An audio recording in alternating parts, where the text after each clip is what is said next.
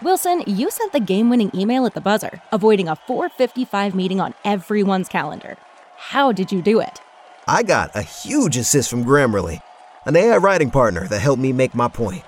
96% of Grammarly users say that it helps them craft more impactful writing. Would you agree?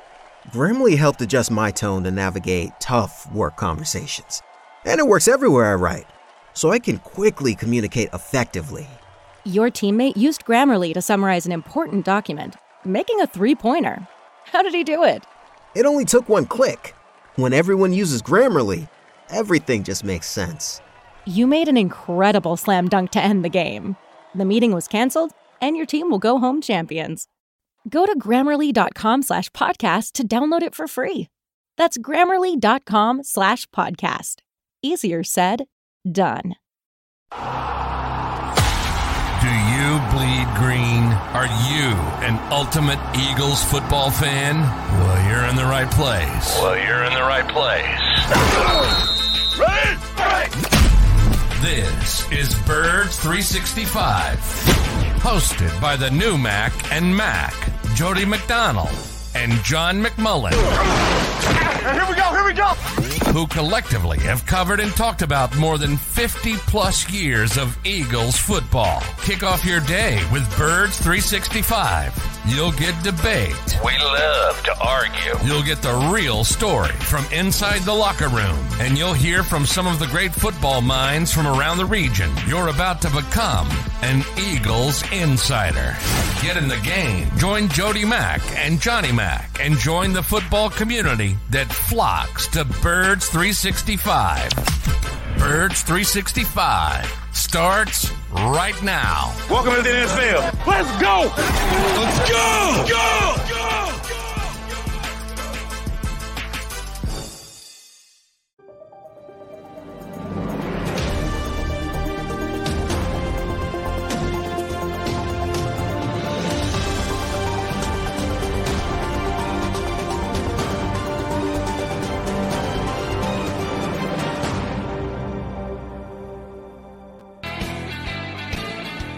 And a good morning, Birds fans. It's time for a Thursday edition of Birds 365. Less than 80 hours now to the countdown with the showdown for the Eagles and the 49ers at Lincoln Financial Field.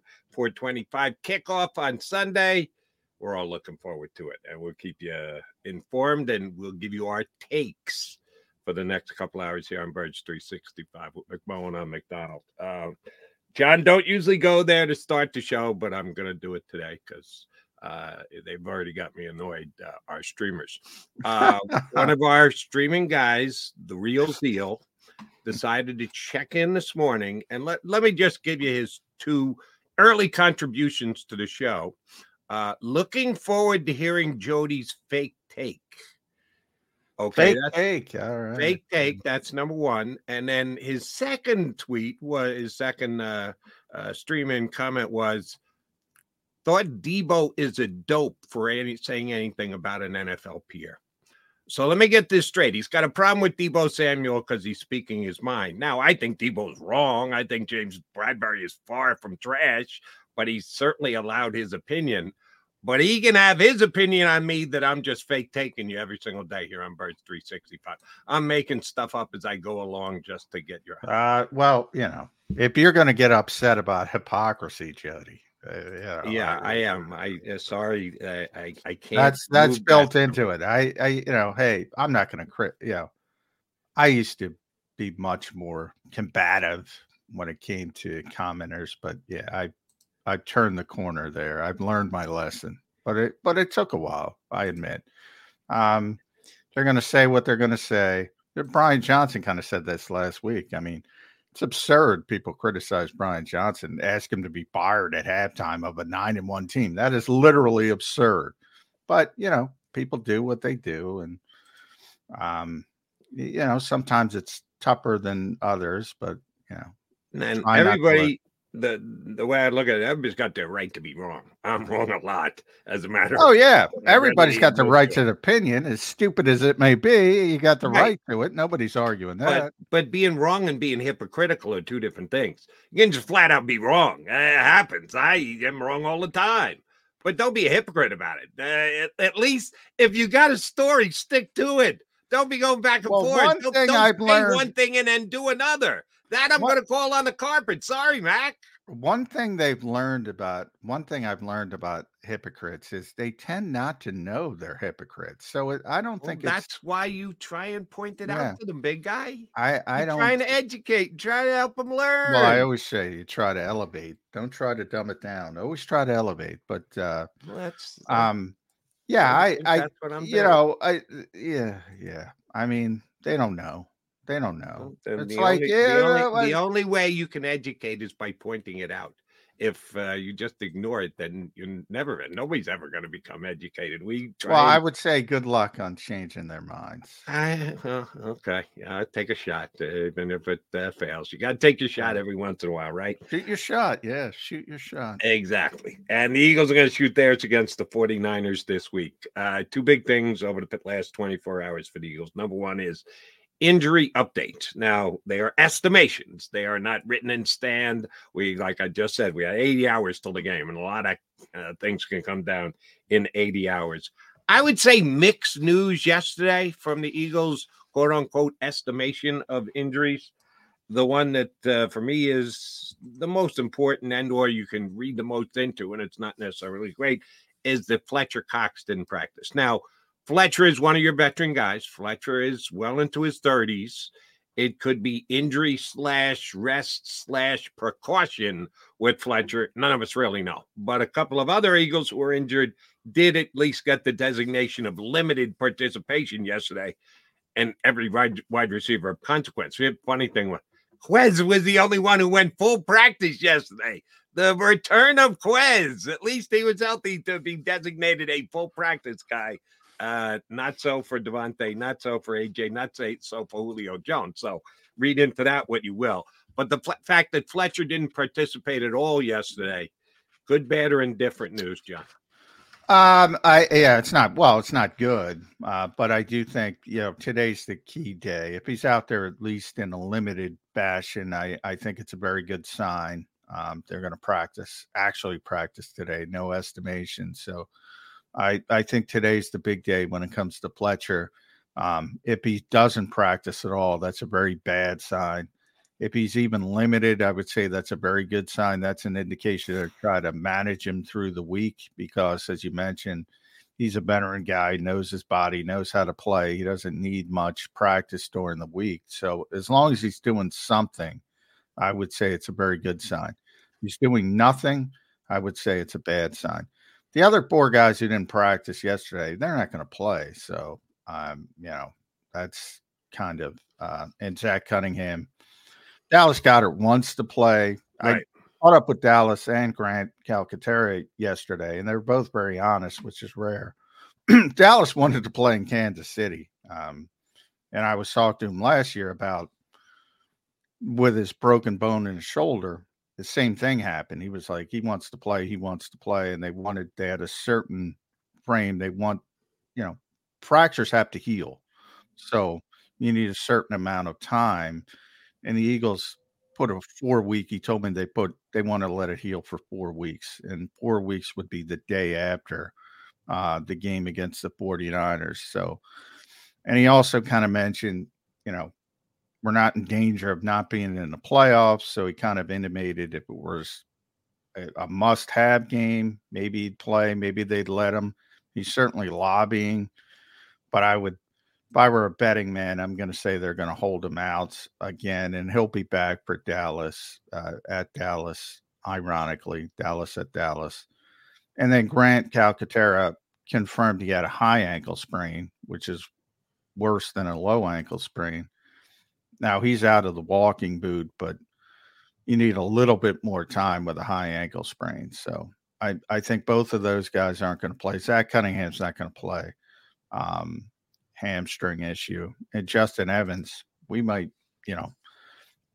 remember they started his practice window. So, and he's not practicing. So something happen. And just so again, we're attempting to educate me, educate our streamers.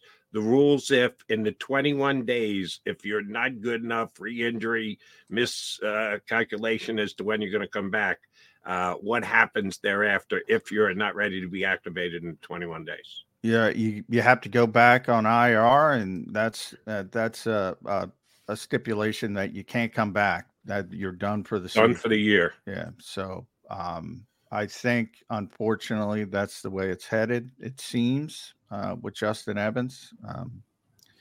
I suppose I haven't talked to him specifically about it, but clearly something happened because he was practicing and now he's not. So I don't think that's a good sign.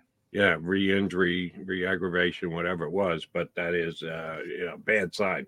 And they made a move the other day, and it was either to clear up a roster spot. Releasing Josiah Scott. And I read into that, okay, Justin Evans must be getting that much closer. He's going to get activated. And then we found out yesterday he's not practicing. After he'd already come back, they opened up his window and he had practice. Now he's not practicing again. So I read into that wrong. That seems to be more of a, we better open a spot in case we sign Shaq Leonard. And no, apparently that's not going to happen either. Don't go into a panic, Eagle fans. He hasn't signed with Dallas either. Apparently Shaq's going to take the weekend. Going to go home, contemplate, weigh everything that was said in his 2 visits, both here in Dallas and Philadelphia, then make a call. I thought it was very interesting yesterday with Sirianni talking about him, that he said he's called him personally a couple of times since he's been released. They have a good enough relationship from when they were at the Colts together. They can call him directly and shoot the breeze with him. And Nick was in full trying to secure his services mode yesterday, recruiting mode yesterday. He didn't want to overpush it. He didn't want to oversell it. He didn't want, well, of course you got to come here. If you want to ring, you got to be an Eagle. No, he didn't go there. He said Shaq is a good person, a smart person, and he'll do what's best for him, which I think is exactly the way to play it. If I were Sirianni, I would have played it exactly the same. So good on the coach because he's handling it quite well. We said when he didn't sign with Dallas the other day, you can't let him get out of town. You got to get him signed. You got to keep him in town. Get it done. They didn't. Shame on the Cowboys. Well, the Eagles had the same chance yesterday, and they didn't get his name on a contract either, and he left town again. So we're right back to where we were 48 hours ago. I don't know which way he's going to go. Is it going to be more about money? Is it going to be about the team that's got a better chance to win a championship? I don't know. You want to take a guess or speculate, Johnny Mac? Yeah, I've said from the start, I think he's going to sign with the Eagles because of that prior relationship, but I don't know him. So, I mean, everybody's different. And as you mentioned, like, hey, does he like facilities? He's going to pick Dallas. Does he like weather? He's going to pick Dallas. Does he like taxes? He's going to pick Dallas. Does he want to win closer? Does he value that relationship? He's going to pick the Eagles. So it's kind of, you're picking, everybody's different. Everybody has, different things they want, different things they need. But one thing, and I said this yesterday on the show, he's very close to Josina Anderson. Josina said this is exactly what was going to happen. He was going to visit both teams and he was going to take time and make a decision over the weekend. So that is held true. So it's not necessarily about Dallas letting them get out of the building or the Eagles letting them get out of the building. This was his plan. And that's why I said, with that spot with Josiah Scott, it wasn't about just bringing in Shaq Leonard. It was about elevating most likely Ben Van Sumeren. They can't elevate him from the practice squad. He's out of elevation. So right. Promoting him from the practice squad because they need somebody to back up at linebacker for this week. So that's probably going to be Ben's spots for at least the short term. And if they do sign Shaq Leonard, he'll start on the practice squad, just like Julio Jones. And that's sort of a new thing in the NFL. And it's a wink thing. He knows he's going to be elevated for every game until they get him on the 53-man roster. But they have that extra 3 weeks. And you don't have to worry about anybody else pilfering him because it's a wink deal. He's here for a reason if he decides the Eagles. And he's not going to leave for another team. So you don't have to worry about that part of the practice. Now, let me ask about that, John, because I think I understand it, but I don't know all the contractual facts on it. If you're on the practice squad, is there such a thing as a split contract in the NFL? No. So you're either on the practice squad or you're on the 53. Yes. So yes. On weeks that you're elevated, are you guaranteed the NFL minimum, or if your contract says because you can only sign so much money for the practice squad, you can't have a contract that is above and beyond. I guess you could have a handshake deal that when you get elevated, you're immediately going to go to this salary, but that would be a handshake, not written in stone. If you can't put it into the contract that you're paid X amount, because Shaq Leonard's going to get paid more than the veteran minimum whenever he comes up, whenever he plays, even if it's on an elevation week rather than an on the roster week. How do they do that contractually? Well, yeah, for the younger players, remember they changed the practice squad rules a couple of years ago where you can carry, I think, 6 veterans. So there's different levels of contracts for the younger guys where it matters. Yeah, when they get like Ben, they get an NFL game check when they get elevated. And then the practice squad contract is lower. In the case of Julio, or they agree to a deal and that's what they get paid, and that's what they get paid on both sides of it. Right. But is there a cap?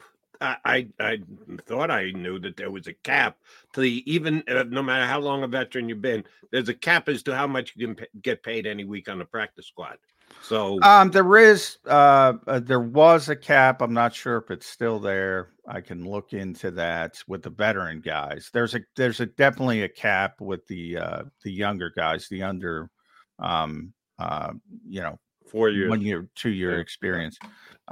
There's definitely a cap with those guys. The veteran guys, I don't know if there is a cap. That's a good question. Yeah, I think I read that no matter who it is, there's only a certain amount you can take. The highest possible you can make for being on this practice. Well, it definitely used to be that way, but I'm not sure. They changed the rules last year, I think, when you can bring in, 6 veteran players on the practice squad. Like, doesn't matter. It could be a 15-year veteran, which was the first time you had to have less than the practice squad when it originally started. You have to have less than 2 years NFL experience. You had to be young. You had to be now a veteran. Yeah. Now you can bring 15-year veteran like Julio's, not that long, but you can put anybody on the practice squad. So it changed last year.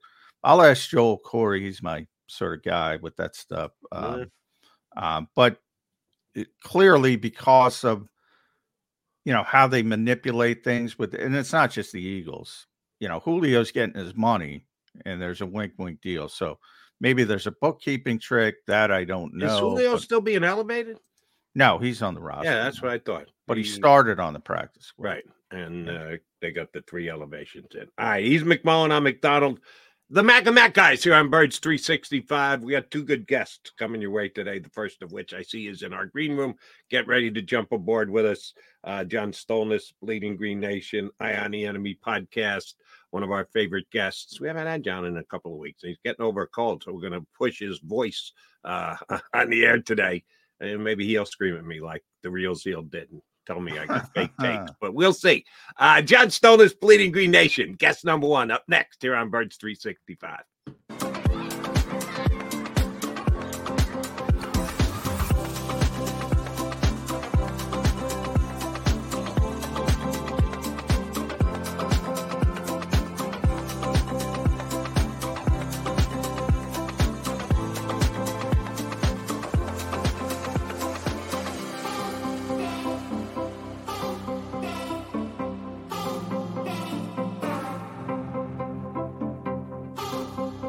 If you own a company and you're not producing a podcast, you're missing out. The public consumes messaging when they're ready. Join the professional podcast network of companies and let Jacob Media Partners put you in the podcast arena. Come to our professional studio or we'll come to your place of business and professionally produce your company podcast. Call Jacob Media right now at 267-261-3428. 267-261-3428.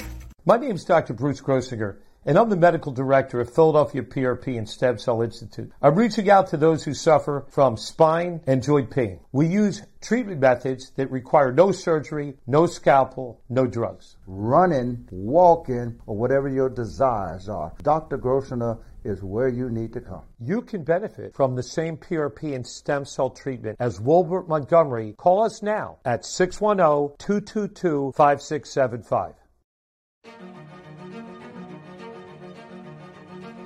Any professional sports coach will tell you there's no substitution for preparation. At Malamut & Associates, that is a tenet by which we live. We prepare from day one for victory. Anything less is not acceptable. Underdog Fantasy has a way for you to play alongside your favorite football team all season long with their Fantasy Pick'em game. You pick between 2 to 5 players, select whether they'll go higher or lower on one of their stats, then do what you usually do on a Sunday, watch the games. You can win up to 20 times your money in a single game by going 5 for 5. It's a fantasy game, and the Sports Betting Show wants you to get involved. Go to UnderdogFantasy.com. When you sign up, use the promo code WIN, and Underdog will double your first deposit up to $100. That's UnderdogFantasy.com. Use the promo code WIN.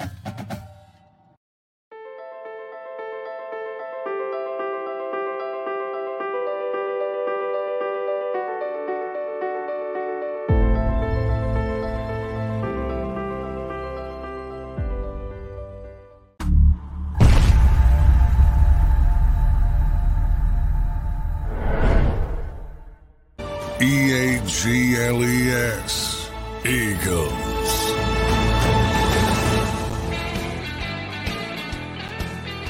McDonald and McMullen here with you on Birds 365. John Stolnis from Bleeding Green Nation and the Eye on the Enemy podcast. Our guest for hour number 1 on this Thursday leading into the 49ers and Eagles. First of all, John, how's the voice? You tell me. Sound all right now? You sound good. Yeah, yeah, your broadcast voice ready to go. You sound better than me. That's for damn sure. Yeah, like the first 2 days how after. bad was it?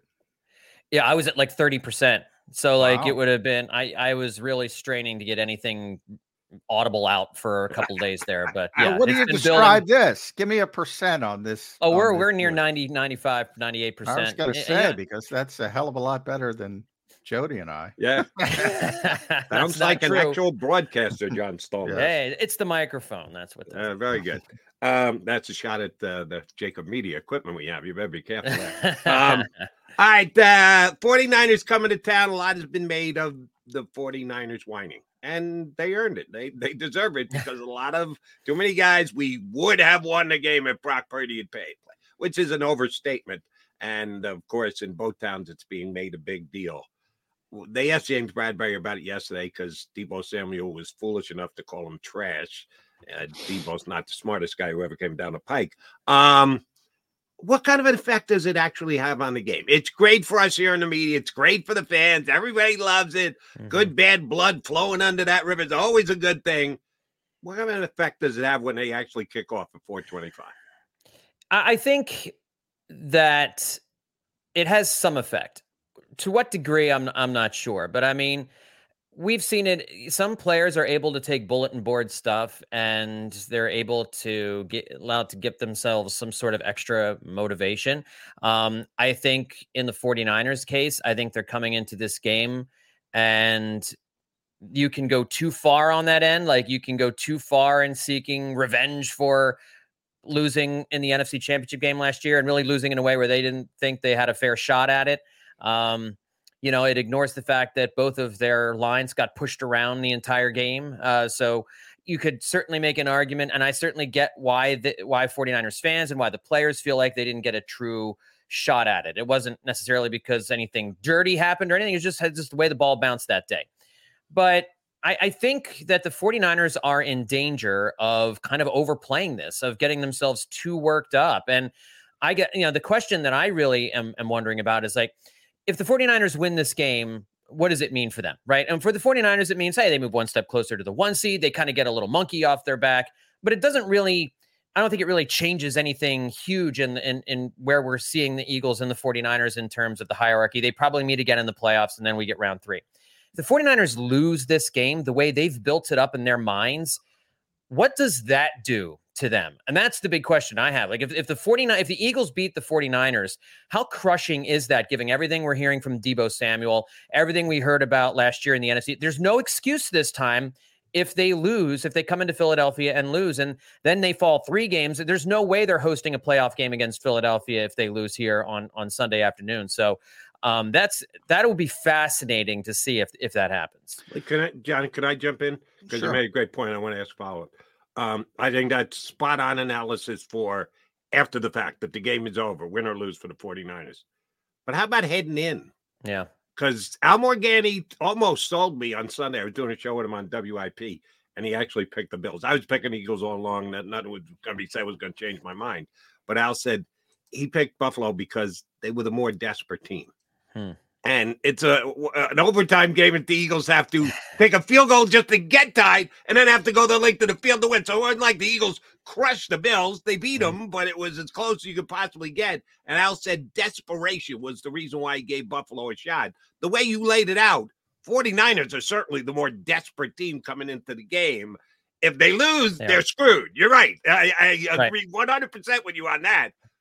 But can they win because they need it more, they want it more?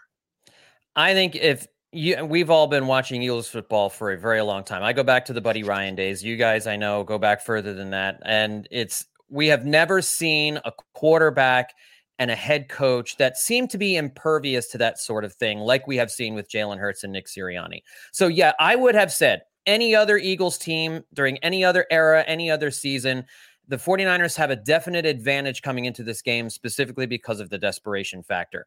Just like I thought last week, there was a really good chance that the Eagles could suffer a letdown game. Short week, out of conference opponent, coming off a dramatic energy draining win over the defending Super Bowl champions. They get their revenge game back. And now you've got a short week against a really good Bills team that's desperate. It was all set up for the Eagles to lose. And they didn't. They didn't lose. Matter of fact, they came back and won one of the most breathtaking wins we've ever seen this franchise have in regular season play. So I don't think that applies to this group of players, to this team. I just don't. And they've proven it over and over again. They're so talented, and I think they are so well coached that if you get past the initial burst of energy, I think that we're going to see from the 49ers, eventually they're inevitable. They just they hit a big play, and then the line starts to take control. And then if you come in with all of that emotion as the 49ers and you start to get pushed back, you get demoralized, and then the snowball starts rolling. So it can work both ways if you're the more desperate team.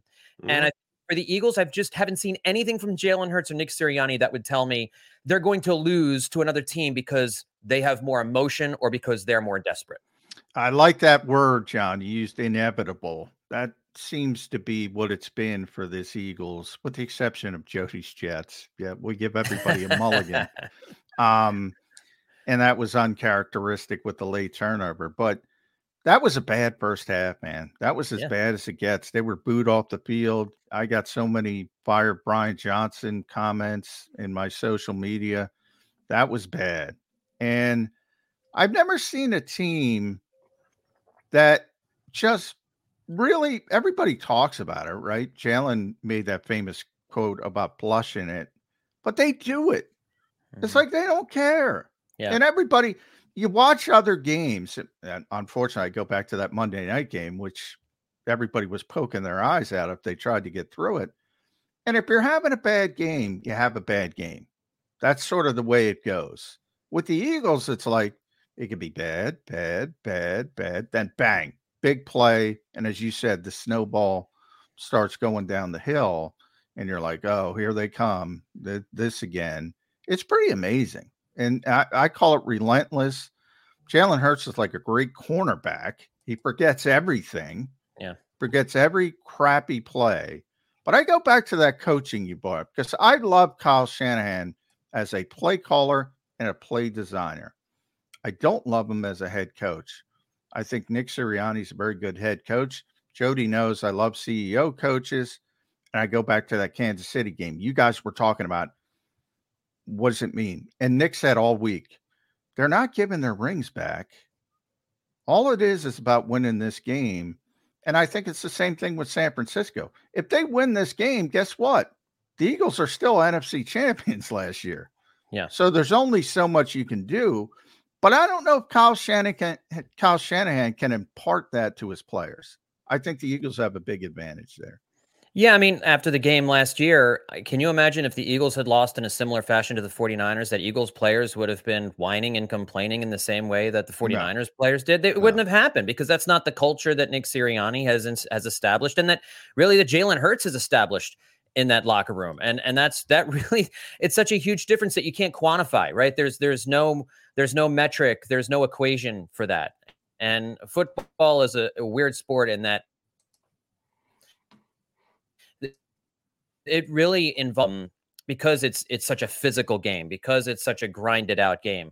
And each week is a battle. So, I think the Eagles do an amazing job, and it really does. It's amazing how Jalen Hurts can just be unfazed by everything, good and bad. He doesn't get too high in the good moments either. He's just so even keel, and he has such an ability to, at the same time, just take it moment by moment, but also see the big picture ahead, to know, hey, we're not playing great.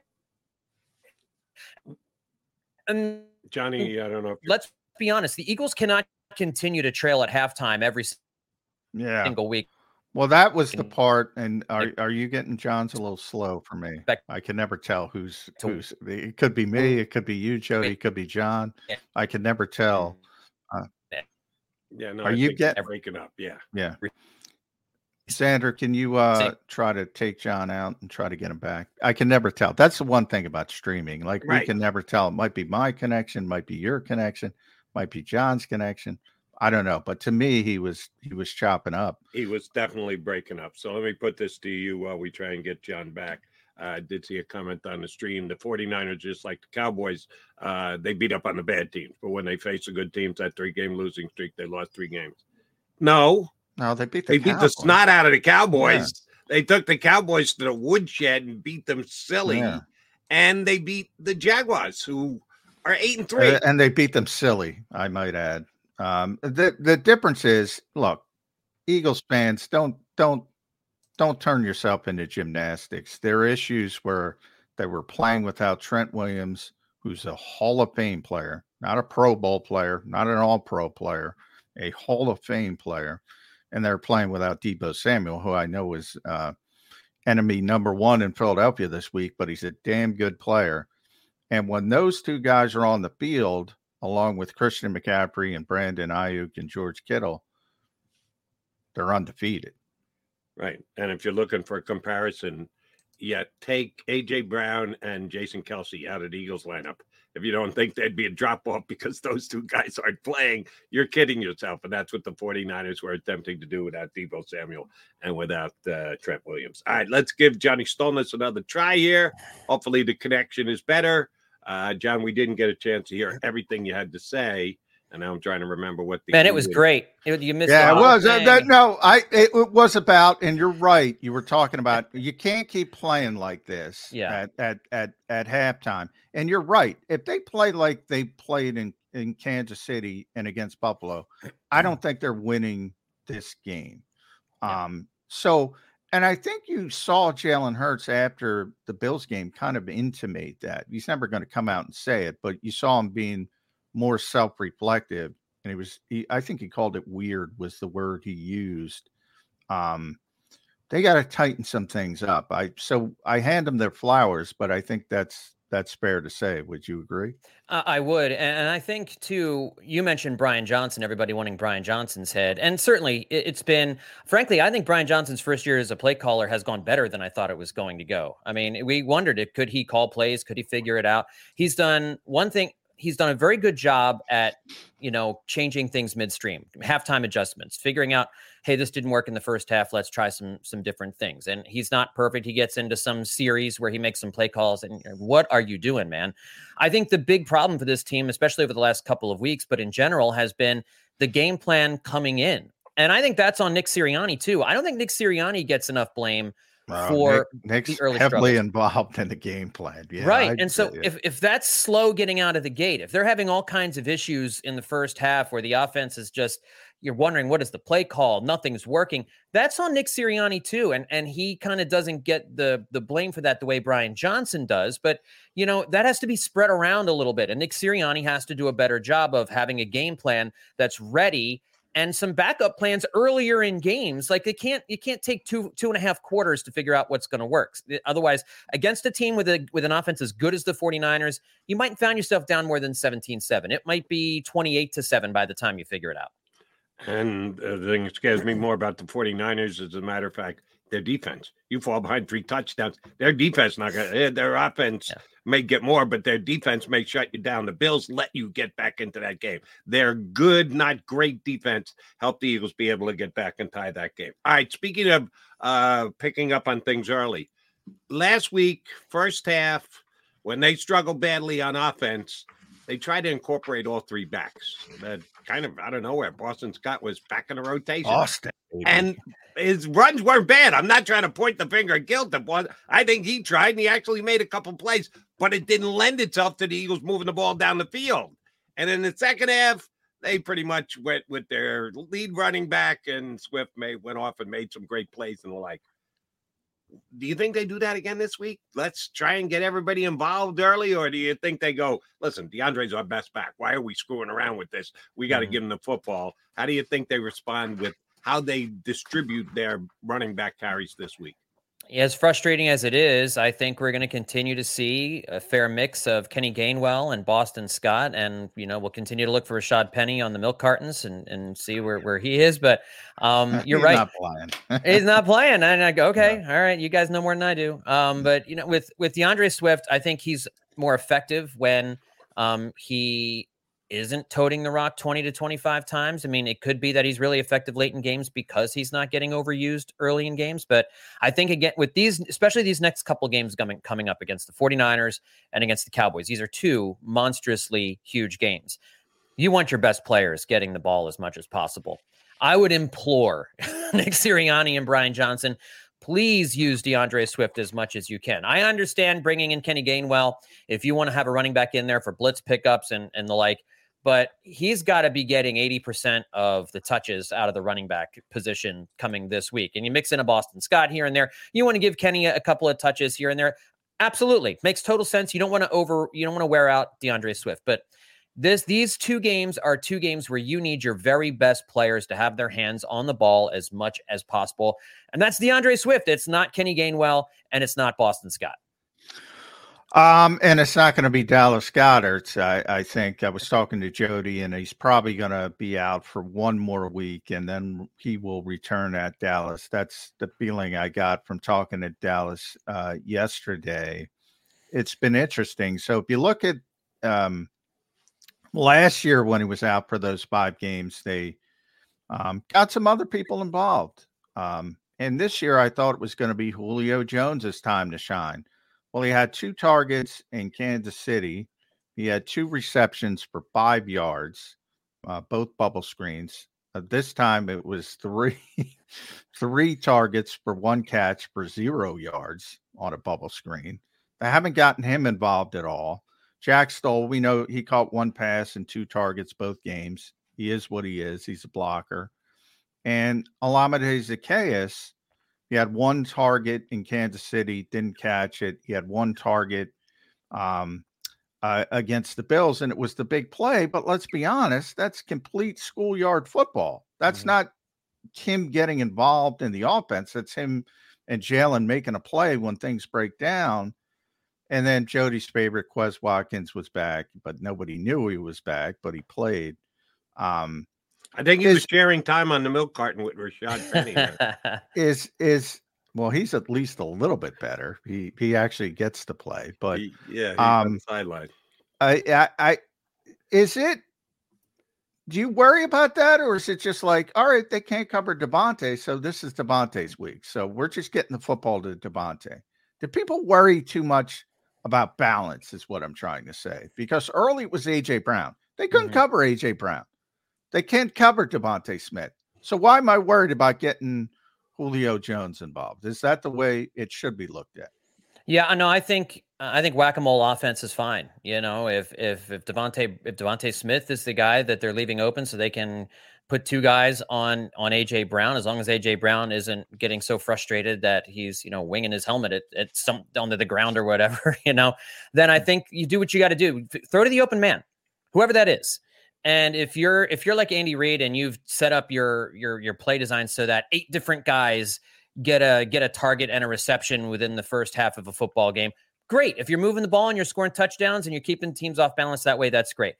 I think you just do whatever it takes to win, and you can get so lost in we're not getting. It is weird that they haven't figured out a way to get Julio Jones the football other than these going nowhere bubble screens. They just gotta, with Julio Jones, that's not his game at this point in his career.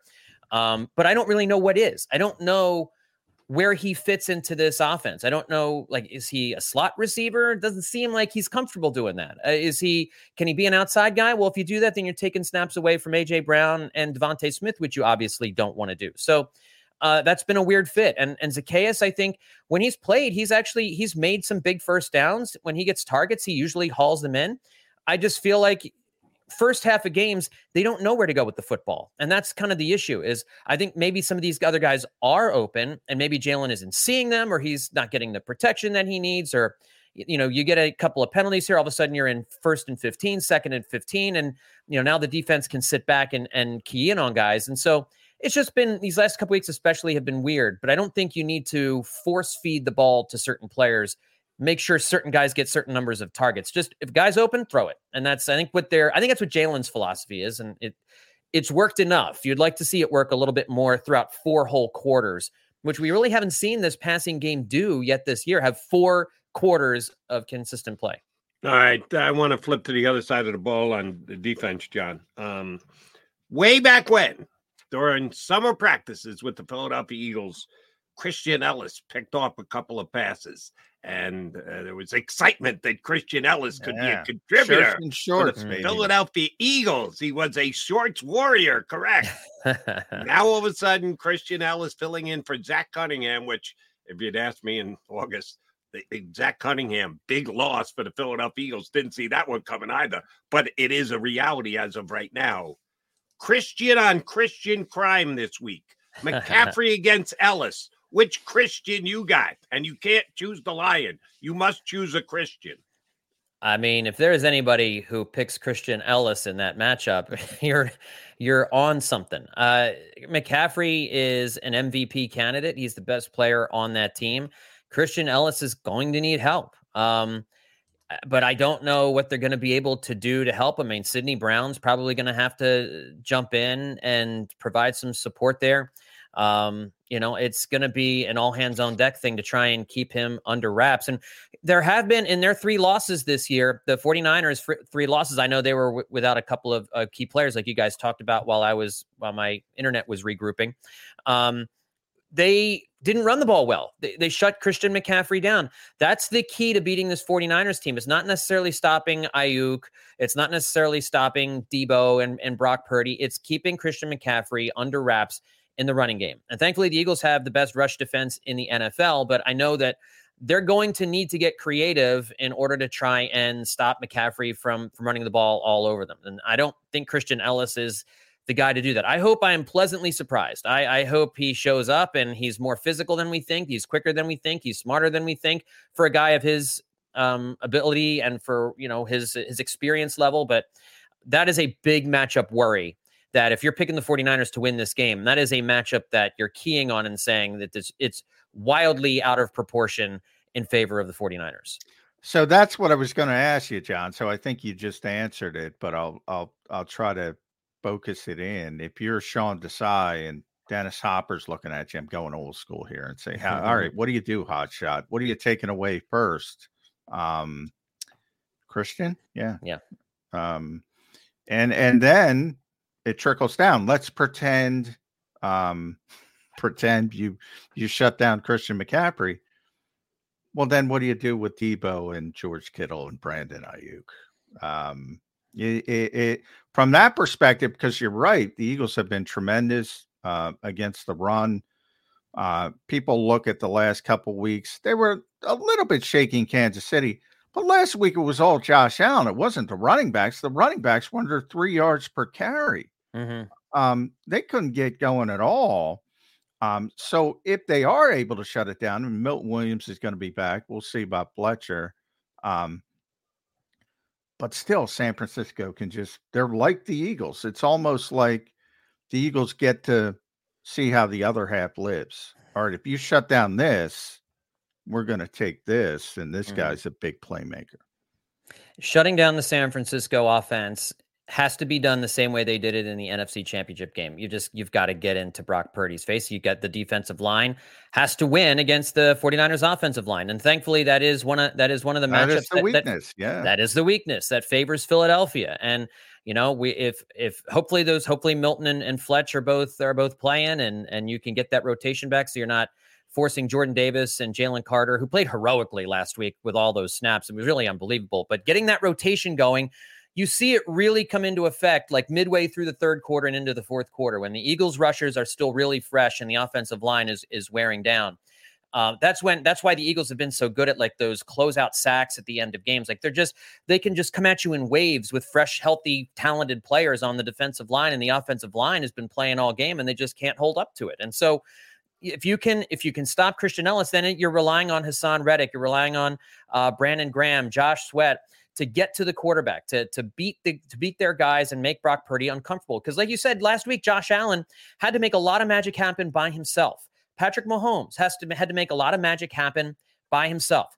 That's not the kind of quarterback Brock Purdy is. He's got some movability in the pocket. He's got good pocket awareness, and that's definitely a strength for him. But he's not a guy who's going to, at least up to this point in his career, scramble around and get 15 yards on 3rd and 9 running the football. If he does it, it's a one-off. It's not something that you need a spy to keep an eye on Brock Purdy, which you almost needed against Josh Allen last week. So if you can get pressure, if you can get Brock Purdy off his spot, then you don't need to worry as much about, we got to cover Debo, we got to cover Ayuk, we got to stick to Kittle, we got to do those things. But if you can get to Purdy, you can mitigate and minimize the importance of having to have some kind of plan in the secondary to lock those different guys down. And that's where this game's going to be won for the Eagles, just like last year in the NFC Championship game. Hitting Brock Purdy. Defensive line has to win against the offensive line in this game. Let me ask you about that defensive line. You said come at you in waves. Certainly we know about their two starting defensive ends, and BG's BG. He's going to make a big play. At some point, he's going to make a big play. He's not going to play a ton of snaps because he just doesn't. They're preserving him. They're not going to put him out there for a great majority of snaps. And then you got Nolan Smith, who it seems nobody can figure out. Is he just not developing? Did the Eagles coaching staff not have faith in him? Derek Barnett doesn't play 3 weeks in a row. One kind of injury, one kind of DMP coach's decision. Then he gets released. What does the wave that is Nolan Smith equate to this week? If he hasn't done much, and he hasn't so far, I don't know that this is the week Nolan. I don't think we're calling this the Nolan Smith game. Okay. I think. Then how do you say they're coming at you in waves when it's two guys? Everybody in the National Football League rotates. Well, 3. Ends, it looks. Brandon, don't forget Brandon. 2.5. My bad. Brandon only. That's disrespect to Brandon. When was the last time Brandon Graham played more than half the snaps? No, but that's not his role. His role is to close now. He's become a closer. I will stand by my 2.5. If you're only playing, he's very good. He's very good. Oh, it's a great half, but it's half. No, and that's fair. And I think, it's you would like to see Nolan Smith get more snaps, especially with Derek. And maybe that's what happens. Maybe that's one of the reasons Derek Barnett kind of moved along. I mean, there are obviously other reasons why, but make some more playing time for Nolan and get him into the rotation. Use his speed on the outside. I would love to see it this week. I'm not convinced it's going to be that way. And you're likely going to see one of the things we've seen from Sean Desai this year is he does blitz more than Jonathan Gannon did. And he does get creative with bringing Nicholas Morrow in on blitzes and blitzing Sidney Brown, blitzing different safeties and stuff like that. So that's another way to generate pressure. But you're right. It's without that, I think you have a lot of a lot of options at the defensive tackle spot. And one of the things I think we saw last week, I saw Jalen Carter lining up on the outside a couple of different times in the game. Oh, yeah. And Maybe he got pressure. He got pressure. Unbelievable player. So he's an amazing player. And so I wouldn't be at all surprised if we start to see that a little bit more in the wake of Brandon Graham's, Derek Barnett's departure. And Milton can do that as well. Yeah. He can move outside as well. I'm a little surprised when we talk about that fourth rotate because they clearly won it. They've looked all over for it, whether it's last year with Robert Quinn, Derek Barnett originally before he tore his ACL. This year they bring Derek back. They're desperately trying to find that fourth guy. And I think you're right, John. They might have it. You just move Jalen Carter, give him a few more snaps outside. Move Milton, give him a few more snaps outside.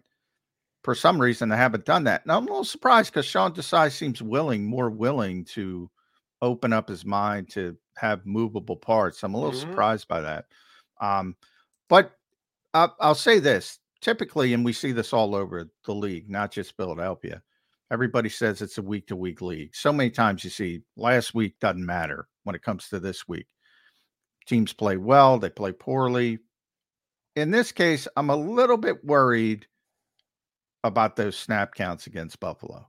And as you mentioned, Jalen Carter destroyed his career high. Jordan Davis destroyed his career high due to circumstance.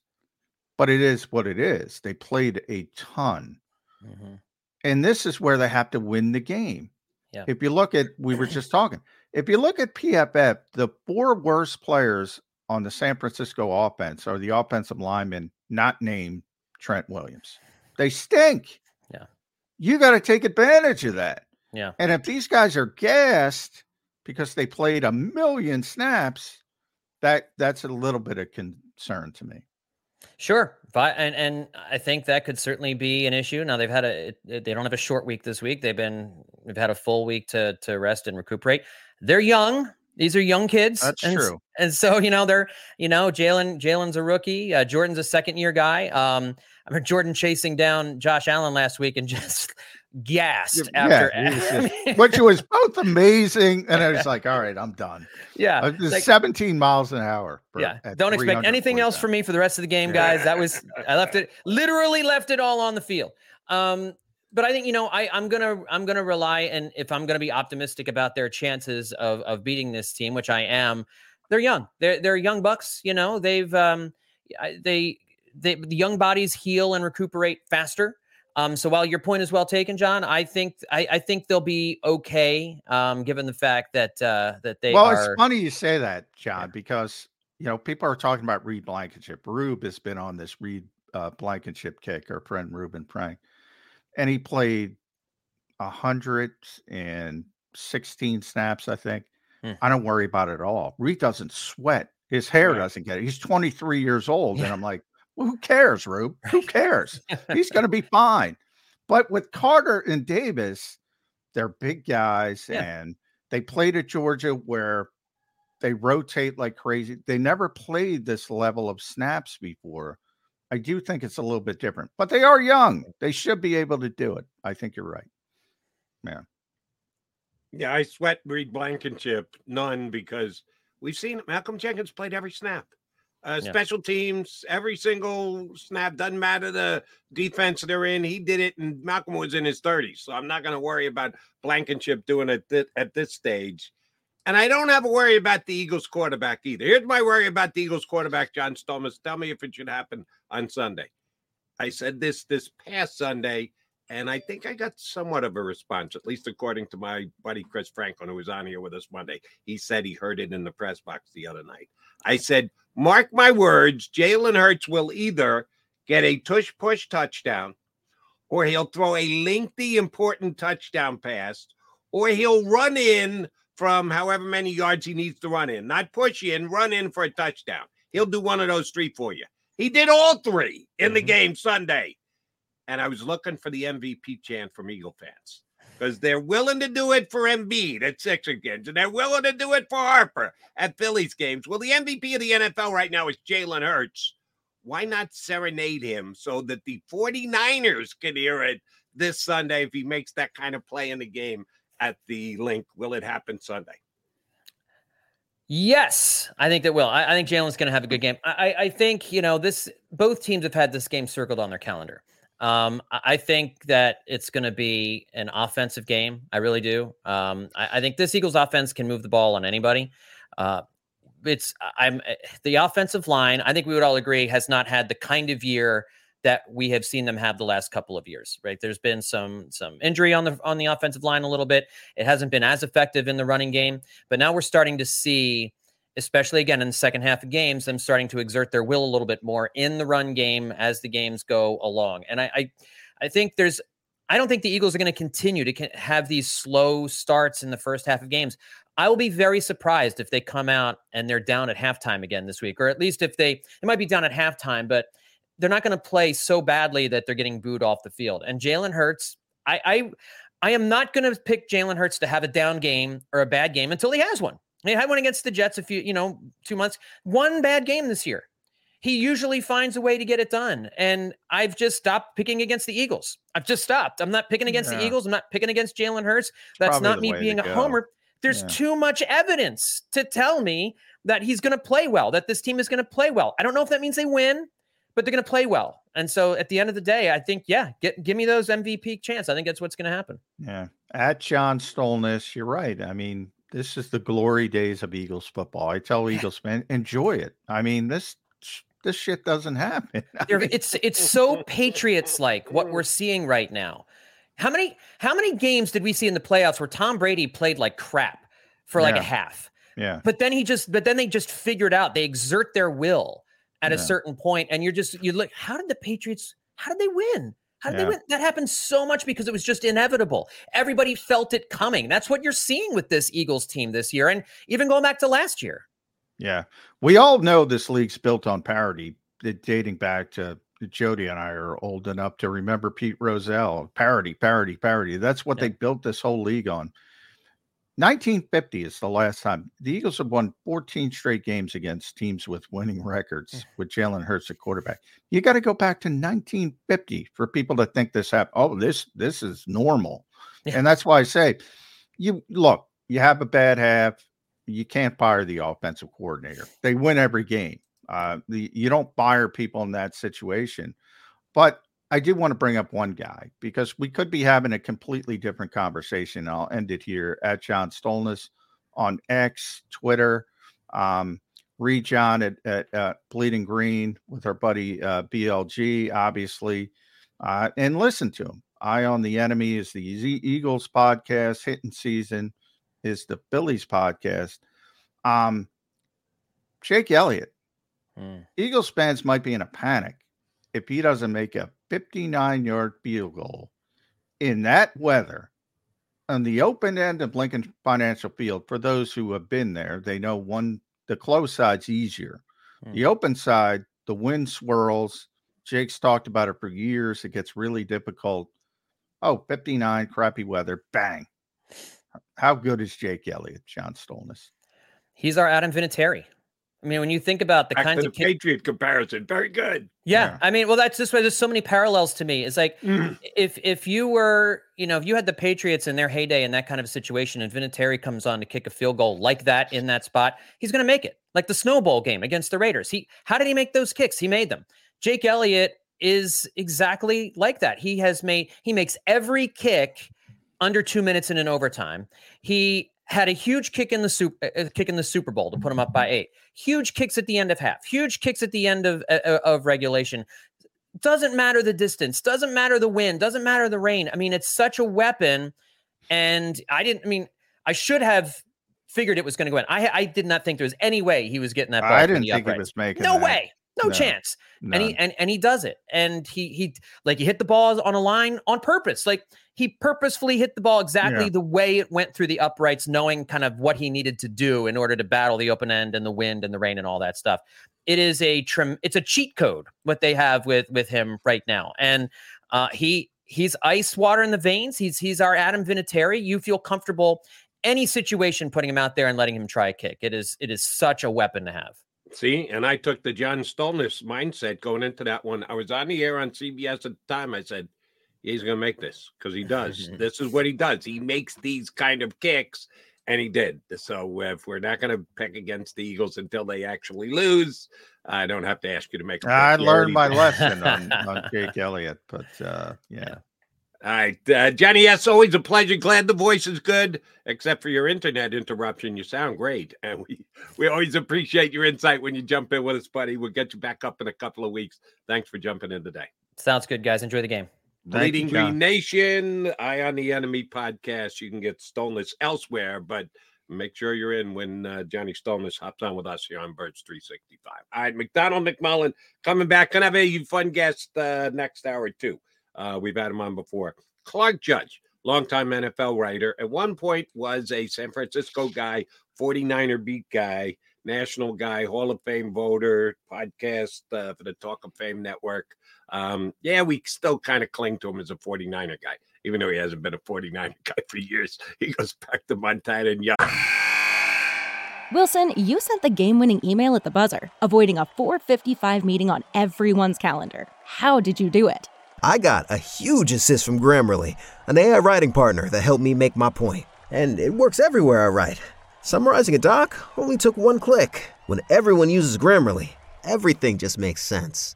Go to Grammarly.com/podcast to download it for free. That's Grammarly.com/podcast.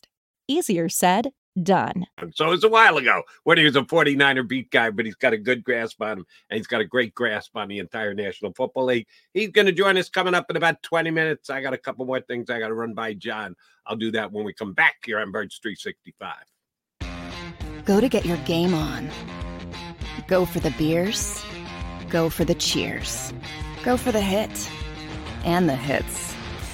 Go for the stakes and the stakes. Go to get your parlay on. Go to get your party on.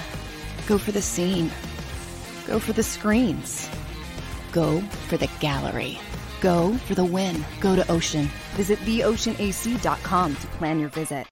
At Pond Lehocky, we've recovered billions of dollars for our clients, and we're confident we can do the same for you. With over 250 years of combined courtroom experience, we've helped over 100,000 injured clients obtain some of the largest settlements in Pennsylvania. One conversation is all it takes to help you and your family get back on track. If you've been injured in an accident, give Pond Lehocky a call.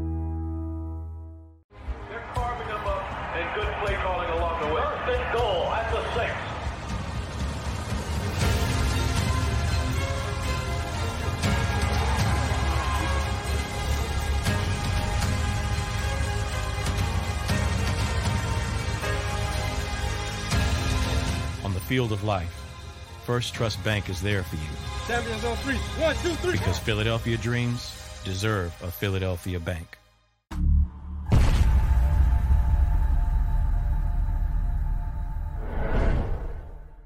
We're here to show you a better way to spend your state income taxes and get the money to where it's needed the most to the thousands of qualified kids. What we like about Blocks is they really know where the need is. This program ensures that their dollars come 100% into these kids for their tuition assistance. If you are able, Blocks makes the EITC piece go very quickly and very smoothly. Turn your PA state tax liability into need-based scholarships and receive a 90% tax credit. Underdog Fantasy has a way for you to play alongside your favorite football team all season long with their Fantasy Pick'em game. You pick between 2 to 5 players, select whether they'll go higher or lower on one of their stats, then do what you usually do on a Sunday, watch the games. You can win up to 20 times your money in a single game by going 5 for 5. It's a fantasy game, and the Sports Betting Show wants you to get involved. Go to UnderdogFantasy.com. When you sign up, use the promo code WIN, and Underdog will double your first deposit up to $100. That's UnderdogFantasy.com. Use the promo code WIN. Do you stream on a Roku, Fire Stick, Google TV, or Apple TV? Now you can watch 6ABC 24/7 with the 6ABC Philadelphia streaming app. And the big story on Action News? Search 6ABC Philadelphia and start streaming today. EAGLES, Eagles.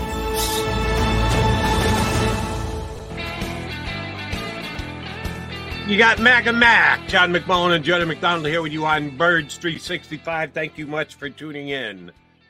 I will put the Eagles aside. Two minutes, I promise. Aaron Rodgers' practice window opened yesterday for the New York Jets. So they got 21 days to decide whether he's going to come back or not going to come back. I've gotten into a couple on-air debates on whether it can happen, it should happen, it will happen, it won't happen. What do you think about him opening up his practice window? Well, I think it's amazing. He underwent some kind of new procedure to repair the Achilles. So if it works from that perspective, maybe that cuts down that what has been a pretty significant injury for everybody with this, as the medical world keeps evolving. So that's number one. But number two, I don't know why you would push it unless they're in the playoff race. So they got to win some games at some point to get in the mix. And then I would entertain it if it's meaningful. If it's not meaningful, I'm not putting them back on the field. I mean, that seems crazy to me. And I think that was the hope the entire time, that the Jets would be able to persevere and get them back towards the end of the season and maybe make a run. And I don't see how they're going to be in it. So that to me makes the decision pretty easy if I'm the Jets. Okay. So another one I'll be disagreeing with. That's cool. If they are mathematically eliminated, if he's ready to practice this week, he's not going to play this week. The next week, a possibility, surely they are hoping, but hoping that he can play 2 weeks from now. If they lose 2 more in a row, they might be mathematically eliminated. And if they're mathematically eliminated, I probably can't put them out there. But if they're still mathematically involved, as long shot as it may be, you need all these other teams to lose and you have to win out, and all those things are in place where you go, all right, they're mathematically involved, but realistically, are they not? I would play Aaron Rodgers. Yeah, for one reason. One reason and one reason only. The Jets need it. They got a bunch of really good young defensive players on the other side of the ball that have just been beaten down this year because their offense has been so putrid that they are asked to be on the field for extended time every single week, week in and week out. If you think that Rodgers is coming back and going to lead you to something next year, you got to put it on the line this year. You got to give those guys something to work for during this offseason to believe, not in the ghost of Aaron Rodgers who may come back, but actually see Aaron Rodgers on the field. That I think it is worth the risk that he play to rally his troops, to give them something to believe in going into next year. That's why I say if Aaron Rodgers says, now, independent doctor, because the Jets doctor will say what the Jets doctors want them to say. I am questioning a doctor's ethics, but yes, that's exactly what I'm doing. If an independent doctor clears him to play, and he's gotten enough clearance to be ready to practice, not contact, but at least practice. So if an independent doctor says, yeah, he should be capable of playing, I'm playing him this year if they're not mathematically. Yeah, we definitely disagree. I'm just looking at the standings because I wanted to make sure. So right now, and you're a baseball guy, and everyone talks about not only if you're nowadays it's a wild card, but you might be 5 games out and say you gotta go on a hot streak, but if you're the next team and you're 5 games out, that's a lot easier than if you got to jump over 3 other teams. So I always look at that. How many teams you got to jump over? Well, there's, the 12 teams out of the playoffs, they're ahead of the Patriots. That's it. They'd have to jump over. Indianapolis is the last team right now.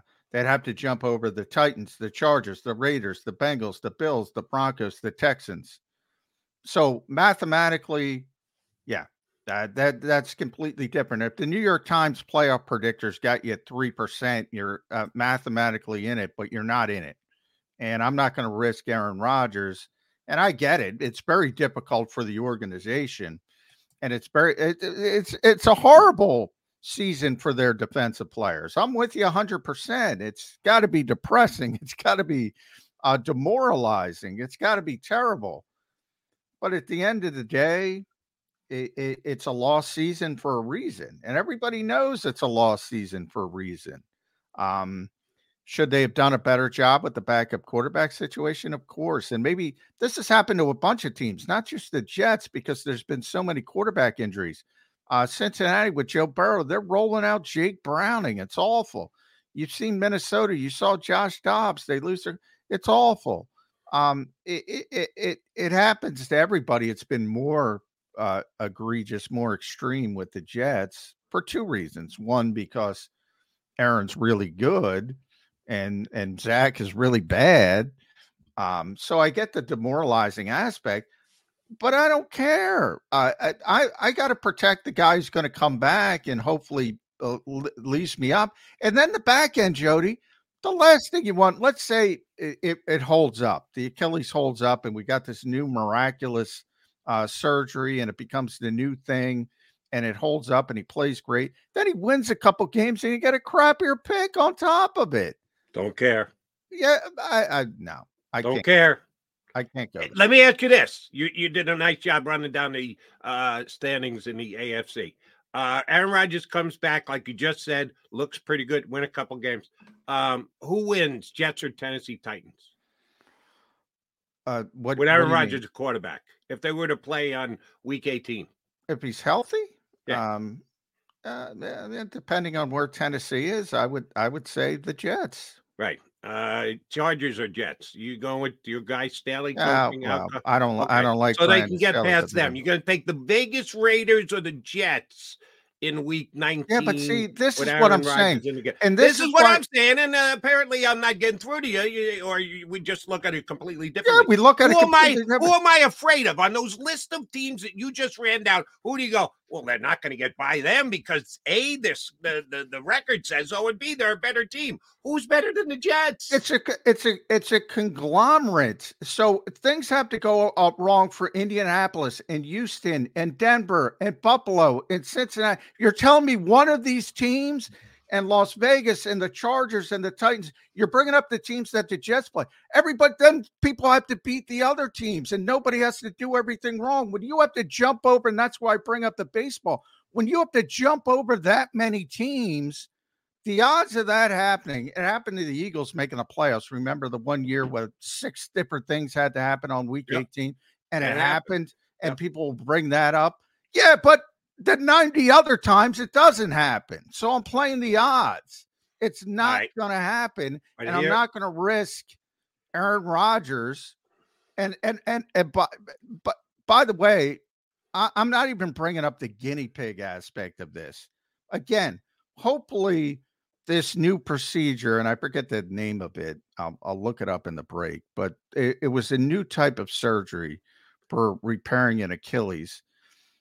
I don't want Aaron Rodgers to be the guinea pig. Maybe he wants to be the guinea pig, but I don't want him to be the guinea pig. I want some special teamer, who's the 53rd man on the roster being the guinea pig. I love the quote from one of our streamers here. Don't want Aaron Rodgers risking the rest of his career. What's the rest of his career? What are we talking about? Is Aaron Rodgers 28? He's going to be playing for another decade. He's halfway out the door anyway. I agree with that. Obviously, he's post 40. But you as a Jets fan have a chance. Aaron's pretty much proclaimed he's coming back next year, which was not a given. I thought always that he would, but it wasn't a given. And now after going through the misery of this season, you want to risk seeing him next season? I think the Jets are crazy. Here's something I absolutely don't know the answer to, but I would probably risk a pretty good wager on what I think the results are. How often do you see re-injuries on the particular injury that he had? My stance, without knowing, I'm telling you, I'm just doing this off the top of my head, very infrequent. That when guys are cleared to come back and play, when they do come back, how often do you see guys, he screwed it, he's done again? that the next week, 2 weeks, 3 weeks. So you have to factor that percentage in as well. If it's unlikely to happen, we're just believing it can happen because guys get hurt. Well, everybody gets hurt. What's your favorite line about injury percentage playing in the National Football League? Injuries. This is No. What's your injury percentage if you're playing the NFL? Oh, 100%. 100%. Yeah. So, yeah, we all think along those lines. So you can think along those lines here. But the truth is, guys don't re-injure this injury after they have it. So why would we run in fear of Rodgers? Two things about that. It's typically a 9-month rehab, and that's not typically the case. Brandon Brooks right here. I mean, and usually sometimes, when guys, because Brandon, by the way, was quicker than normal, but his quicker was 7 months versus what Aaron's trying to do, which is just unbelievable. So number one, it's always been didn't you live this once with Adrian Peterson? That was an ACL, but even so with Adrian Peterson, and he came back from a torn ACL, I think it was week 16 or week 17, very late in the season, and then he was the MVP the next year. But it was a torn ACL, it wasn't Achilles. Right, but he came back months earlier than expected.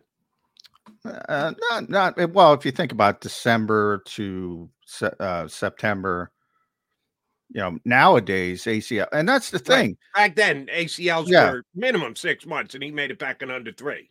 So it can't happen.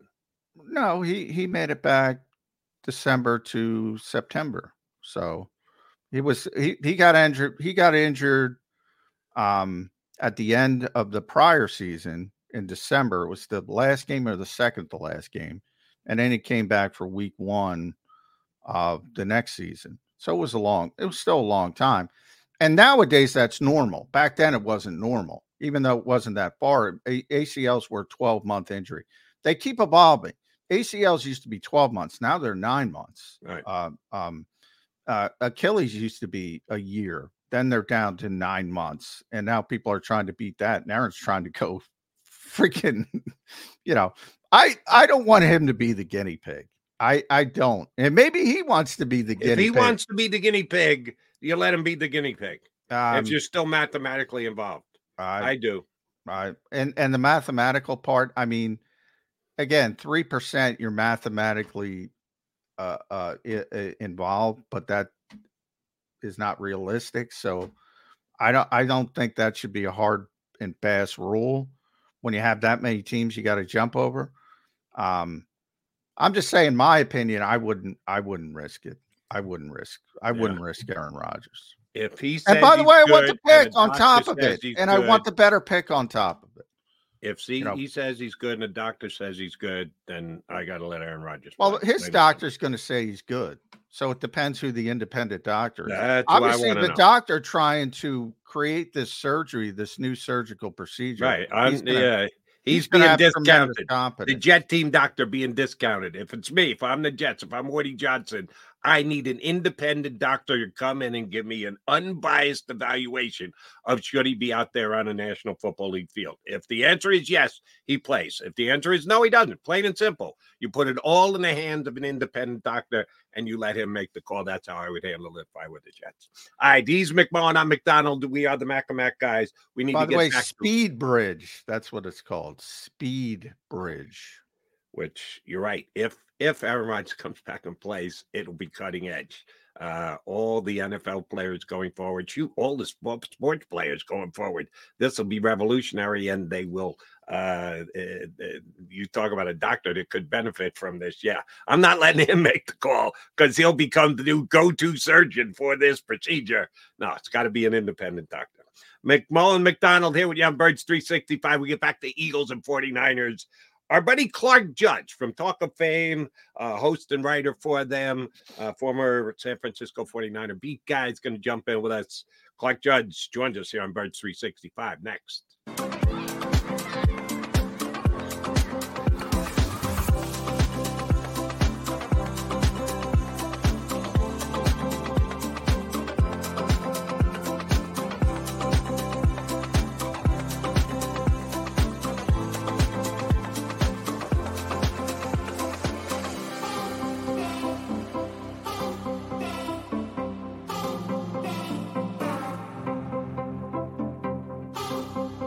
If you own a company and you're not producing a podcast, you're missing out. The public consumes messaging when they're ready. Join the professional podcast network of companies and let Jacob Media Partners put you in the podcast arena. Come to our professional studio or we'll come to your place of business and professionally produce your company podcast. Call Jacob Media right now at 267-261-3428. 267-261-3428. My name is Dr. Bruce Grossinger, and I'm the medical director of Philadelphia PRP and Stem Cell Institute. I'm reaching out to those who suffer from spine and joint pain. We use treatment methods that require no surgery, no scalpel, no drugs. Running, walking, or whatever your desires are, Dr. Grossinger is where you need to come. You can benefit from the same PRP and stem cell treatment as Wilbert Montgomery. Call us now at 610-222-5675. Any professional sports coach will tell you there's no substitution for preparation. At Malamut & Associates, that is a tenet by which we live. We prepare from day one for victory. Anything less is not acceptable. Underdog Fantasy has a way for you to play alongside your favorite football team all season long with their Fantasy Pick'em game. You pick between 2 to 5 players, select whether they'll go higher or lower on one of their stats, then do what you usually do on a Sunday, watch the games. You can win up to 20 times your money in a single game by going 5 for 5. It's a fantasy game, and the Sports Betting Show wants you to get involved. Go to UnderdogFantasy.com. When you sign up, use the promo code WIN, and Underdog will double your first deposit up to $100. That's UnderdogFantasy.com. Use the promo code WIN.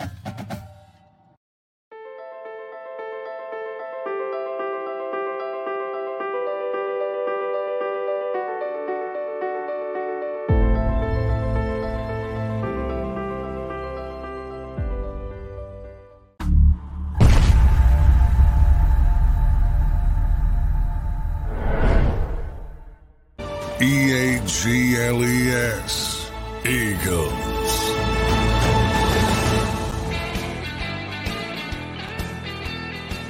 Johnny McDonald, John McMullen, here with you on Birds 365.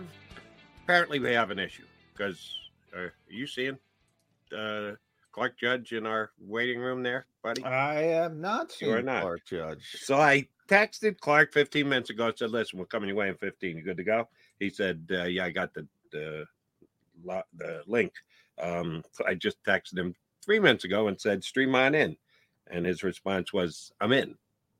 He is not in. He's not in as per our look at things. So we're efforting, but it's efforting to get Clark Judge. We are efforting. Hopefully, Xander, if you can, text him, email him, do whatever you have to, call him and see if he somehow logged into something other than the link to be able to join Mac and Mac here on Birds 365. I don't quite know what the hell happened, but he said he's in. So he's linked in somewhere. What show he get? He could join Bill? He going to be on the Power Hour coming up next here on the Jacob Media YouTube? I don't know. But we were hoping to get him on our show. So we'll see if we can work our way around that and get him back involved. Oh, here we go. Here comes Clark. All right, there he is. I think we're just mere moments away from hearing from him. Moments. There he is. Clark Judge, Talk of Fame, longtime NFL writer, contributes 33rd Team in his podcast, I Test for Two, also a must for NFL fans. How are you, Mr. Judge? Been a minute. How you been? Doing good, thank you. Just got over about 2 weeks of a really bad cold, but I'm doing okay. Man. Everybody's sick, Clark. Our first guest was sick, getting over a cold. Yeah, glad to hear you're feeling better. And it's a big week. I mean, for you, I we're going to talk about the 49ers, and obviously you have a long history, but also semifinalist class. So I'm always going to get in a question about that for the Pro Football Hall of Fame as well. But it's Eagles 49ers. We got to start that rematch of the NFC Championship game. A lot of bad blood between these two teams. Is it starting to get that feeling of an interconference rivalry you had back in the day with the 49ers and the Cowboys when they always seemed to match up in the playoffs? Yeah, it is, because that was the early 90s. I was there for that. And it was always one team that they singled out to beat. Yeah. It was Dallas. So in 94, after losing 2 conference championship games, 49ers built that team to beat Dallas. They brought in Dion. They brought in all new linebackers, Ken Norton, Gary Plummer. They got Richard Dent. They had a host of Charles Mann. They brought all these guys on defense to shut them down, and it worked. They won the 94 NFC, and they won that Super Bowl against that Chargers that season. But, yeah, it's starting to. Now, it's not there yet because we have, one conference championship game? So let's get a series of them. I mean, we had 3 straight right there, and that was 92, 93, and 94. And it was very clear they were the 2 best teams in the NFC. To me, it's very clear that these are the 2 best teams in the NFC right now. I mean, someone else can emerge. I don't see who that team is at this juncture. Dallas? If there's no, I don't think so. No, I mean, who's Dallas beaten? No, nobody. And so when they played winning teams, San Francisco crushed them. I actually thought they played pretty well against Philadelphia. I thought they pushed them to the mat and played pretty well. But Philadelphia has that every week, and they win. They know how to close. They know how to finish games. A lot of teams don't. And so I look at this game as the NFC conference preview. I mean, just championship preview. And I think it's interesting. It's in Philadelphia. So the 49ers will get a taste of what it's like to meet those fans. I'll just tell you quickly. I remember going back to Philadelphia in 1997 and 98. It was a Monday night game. I forgot, but I'm in the West Coast. Go there. And it's a Monday night game, and the 49ers just killed them. And I've forgotten what it was, but it was like a 20 or 30-point lead or something. About 4 or 5 minutes left in the game, and it was in the vet. And there are fireworks going on all over the place. The M80s, Roman candles, and I thought, what in God's name is going on here? So I go downstairs, and we go to the sidelines. We always used to go to the sidelines. About 3 minutes left in the game. You guys did too, I'm sure. Standing there in 2 minutes left. Days, by the way. Those were the days. So we got there. Mariucci turns around and sees me. He goes, "What are you doing here?" I said, "Same thing I'm doing every Sunday." He goes, "These people are crazy. Get out of here. We've taken some of our players off the field." He took them off the field because there were these rockets going over the team. And I think they ended up arresting something like 10 people after that game. But by the second half, the decision was no longer in doubt. So fans said, I guess we're going to have some fun here, get another beer and have some fun. And that was the beauty of the vet. You could just take them downstairs. They had a holding. That's right. They'd immediately arrest you on site. They wouldn't have to take you to a precinct if they ever take either of you two guys ever take either of you two? Never got taken. Never got that bad. But but for people that talk about Philadelphia being bad now, and it's it's a really difficult environment. Nothing like it was at the vet. Oh, not even close. Oh, no, that's right. I went to the first game that Terrell Owens played for Dallas when he came back to the vet. And I was in the parking lot outside. Well, it wasn't the vet anymore. It was at Lincoln Financial Field. But I was in the parking lot of Lincoln Financial Field. Wow. I mean, there was a lot of stuff going on out there. They were tossing TVs around and it was smashing them in 1,000 pieces. I went, I've never seen this. They said people said, "You think this is bad? Come back about 20 years ago, okay?" When they're at the vet. I said, I went to the games of the vet, but the vet was another story altogether. And by the way, you're 3 straight champions, Cowboys against the 49ers. Deion Sanders pass interference on Michael Irvin down the sidelines in that third one that the 49ers finally won. And it should have been called. It wasn't. But that's but the interesting thing about that game, and I've said this before, Troy Aikman's in the Pro Football Hall of Fame. The greatest game I ever saw Troy Aikman play was that game, and he lost because he kept getting knocked down, picking himself back up, throwing and he got clobbered. And at the end of the game, his jersey was muddied. I mean, if you played it, the stick, generally it was wet weather at that time because it was below sea level and the field was wet and guys were soaked and he played one of the gutsiest games I've ever seen. And I thought, you know what? There's a warrior boy. That was a great performance by Aikman. Great performance. I saw Troy Aikman get sacked by the Eagles 11 times. Oh, yeah. Times one. And they had a great shot of him on CBS. At one point, they had pulled him from the game because the Eagles had won. And he's just standing on the sidelines, and blood is dripping off his chin. And he's just staring out onto the field. just complained. I said, well, that's where the concussion started that day, which eventually cost him his career. You know, it's funny. Troy Aikman, since we're on a Troy Aikman tangent, he created my hatred of fantasy football, Clark. Because people used to tell me Troy Aikman stinks, and would look at them, and I'm like, all right. Football's not a statistical. It drives me. That's where it started. That's where it started. And we'll get into this later, but I think that also has an impact on the Hall of Fame selections and the voting and everything. Yeah. But it's interesting, guys. After that 94 championship game, I'll never forget Carmen Policy, president of the 49ers, standing in the press box and saying, we're going to the Super Bowl. So glad about that. And I said, yeah, Carmen, be playing the San Diego Chargers. You and the Chargers. What do you got to say about that? And he goes, that game's going to be anticlimactic. Ooh. This was the Super Bowl, and it caused all sorts of trouble because, the Chargers going, hey, what? Well, I'd covered the Chargers for 10 years prior to that. So if I knew any team better than the 49ers, it was the team they were going to play. And he was right. He was I knew that. Right. He was right. It was very anticlimactic. Yeah, that's right. That's funny. All right, this week's game, Brock Purdy against Jalen Hurts. But before we get to Jalen Hurts, I ask you two questions in one. Number one, your opinion, who's the MVP of the 49ers? And number two, the way the NFL votes. And do you have an MVP vote anymore? I do. You do. Okay, so there's 49 others with you. Yep. And they have their own track record or whatever, and quarterbacks are quarterbacks and the like. Who's more of an MVP candidate for that award, Brock Purdy or Christian McCaffrey? McCaffrey changed the whole profile of that team. He's Ricky Waters in the 1990s. He's Roger Craig in the 1980s. I mean, Brock Purdy is able to do what he does because of all the options. But the most viable option he's got is Christian McCaffrey. He can run the ball, he can catch, he can block. He gives them an element they haven't had. And when they lost Ricky Waters to Philadelphia in 1995, you guys would remember that. Remember George Seifert saying he's invaluable. We can't replace him. And that was the case when they played the first playoff game that year. Played Green Bay, and Green Bay beat them, even though the 49ers were favored and they were home. They beat them because they rushed 3 guys and Steve Young. They said, go ahead and run. We don't care. You're not going to run against us. They dropped 8 guys into coverage, and they couldn't. So Christian McCaffrey changed everything for them. Carolina Panthers did them a favor by trading him to them, and they haven't been the same ever since because they've really elevated themselves. He's got options: Samuel, Ayuk, Kittle, and McCaffrey, but McCaffrey's numero uno on that list. He is a tremendous player. He's such a unique player, and what San Francisco is able to do by sort of toggling him outside, they can put Debo in the backfield. That's right. Nobody else has that type of versatility. I mean, Kyle Shanahan and uses it so well. But here's what I say about Brock Purdy, Clark, and a lot of people take this as an insult. I don't think it's an insult.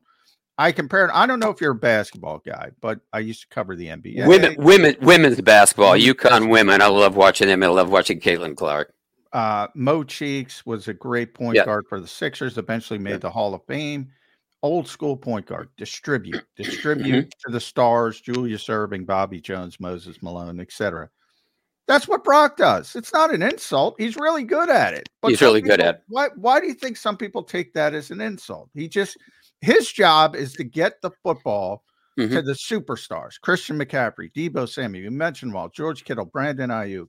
There's nothing wrong with that. He's doing a tremendous job. But if you're the Chicago Bears and they won on Monday night and you're a bad football team and you need somebody to make a play, he's not the guy. He's not the guy. Why is that an insult?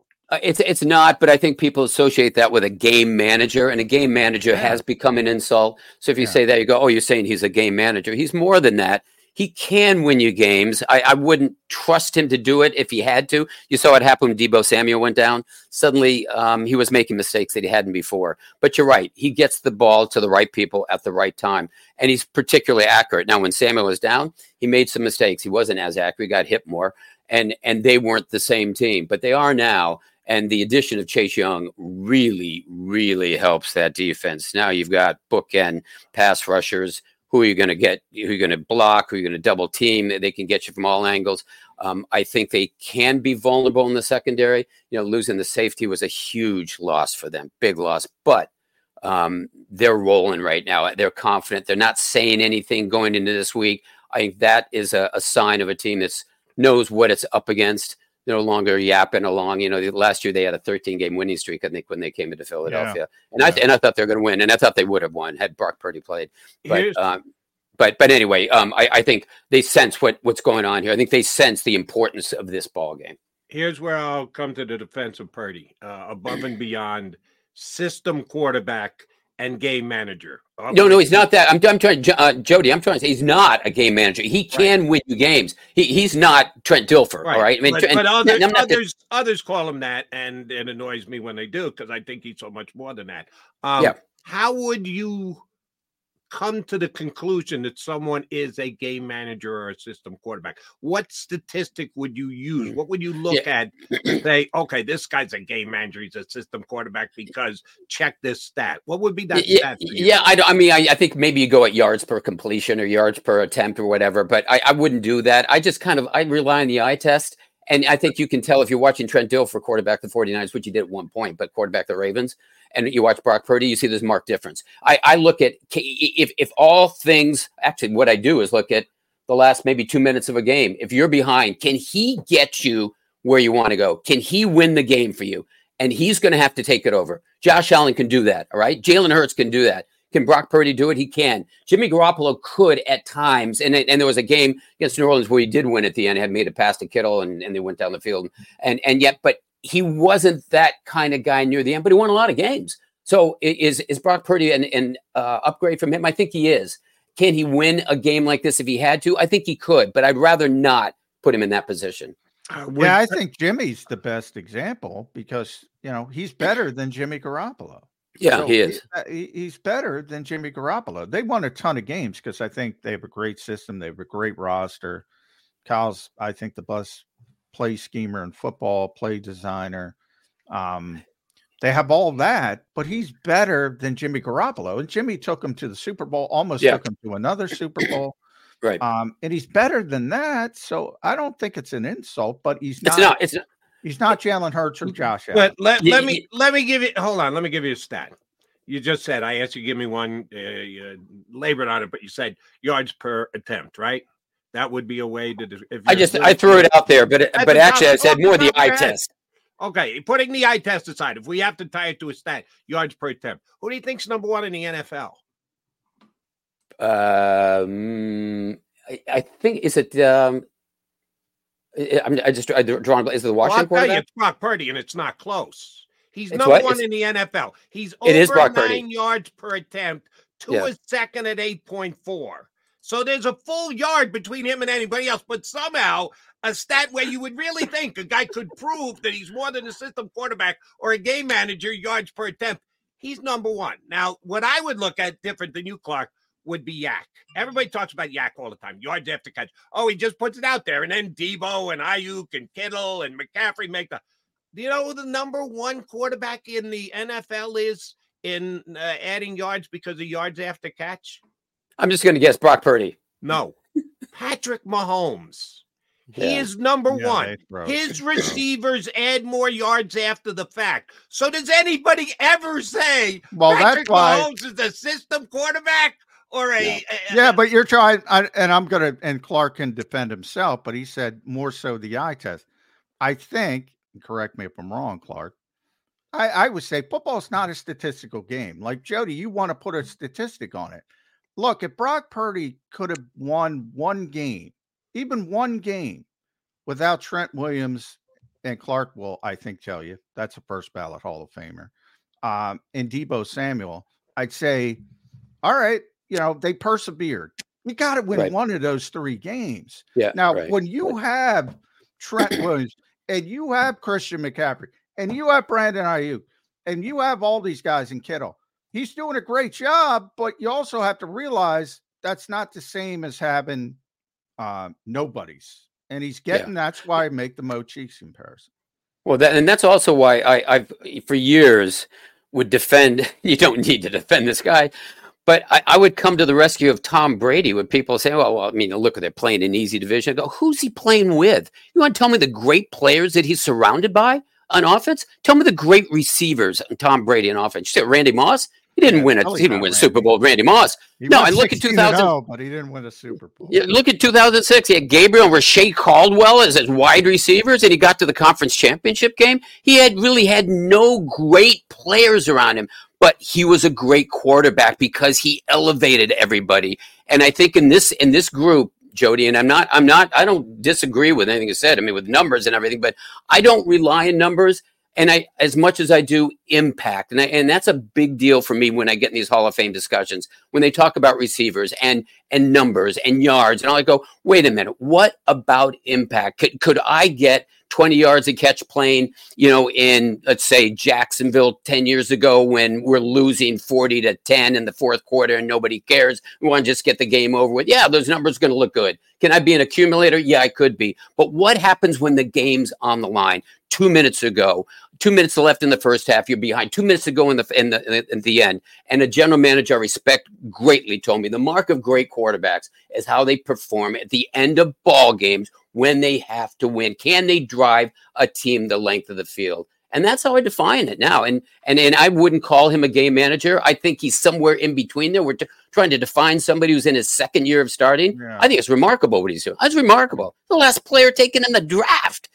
So I love the story. I don't want to label him as anything other than a really lucky pick for the 49ers, who's turned out to be a great story. And, oh, by the way, to John stating the 3 losses, he drove him down the field and got him into very makeable field goal range. Missed a field goal. Rookie quarterback shanked the kick. That's not on Brock Purdy. That's right. Not that's correct. You can hang on Purdy. No, that's correct. No, that's correct. That's right. Bengals, who have not been the same offensive team, and Burrow was there. The defense gave up 31 points. Well, there's context to everything. We're just talking about Jake Elliott making a 59-yard field goal last week with the Eagles in terrible weather on the open end at Lincoln Financial Field. And if he misses that kick, which he should have by all accounts, we're having a different discussion with the Eagles. People are starting to panic a little bit with the 49ers coming in. But that's the thing about Jalen Hurts. We'll shift to Jalen Hurts. Clark, you've been around a long time. Mm-hmm. This guy's won 14 straight games against winning opponents. Hasn't happened since at least 1950. That's where we are. In a league defined, as you know, by parity. This stuff doesn't happen often in this league. And some people will pick at Jalen Hurts and say, there's not enough passing touchdowns. We go back to the statistics. Is it just hard for people to accept the intangible nature of this game? Yeah, I think it is, especially in the society of analytics that we're living in. I mean, everything is dissected. It drives me crazy in baseball. I mean, I'm a baseball fan. I love it. Baseball is so easy to understand. It's so easy. And yet we try to complicate it as much as possible. Launch angle, exit velo, all that BS. And God, all you got to do is hit the ball where nobody is and score more runs. It's a beautiful game that they're trying to complicate. And the same thing, with football. I get a lot of these, and we'll get in discussions about what did a guy do when he ran left? What about when he ran right? How about inside the hash? Outside? I don't care. I just want the guy who can get to the end zone. I want the guy who can win the ball game for me. And a lot of people dismiss the 1-loss record of quarterbacks and a lot of guys I respect actually dismiss them. I'm one of them. I think it's a big deal. It's and I think it's a big deal with pitchers in baseball. I'm actually one of them, but when you get the extreme, then I start to pay attention. In other words, so many things. You can win a football game so many ways, but when you win consistently, like I would always say, Peyton Manning to me is the most consistent regular season quarterback I've ever seen from week to week. Indianapolis in that run, you could go into the season in September and say a bad season for them is 10 wins, and they were going to win. Yeah. That was a bad season. They were going to win 12 or 13 every single year. And to have that kind of consistency, that to me means something. Tom Brady would be the other notable example recently. Just keeps winning. Now Jalen Hurts keeps winning. Then it becomes meaningful to me. But when people like to criticize good quarterbacks like Matthew Stafford in Detroit, I'm Kirk Cousins, I think, is a great quarterback. Everybody disagrees with me. He can't win on Monday night. He can't do this. No, he's not a great quarterback.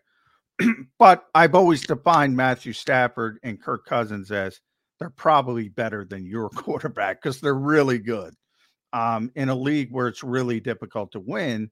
But they're not Tom Brady, Peyton Manning, and those guys will set themselves apart. Yeah, and Jody, going back to what we were talking about earlier, just about defining quarterbacks, this is what I would remind you about numbers and not getting too attached to them.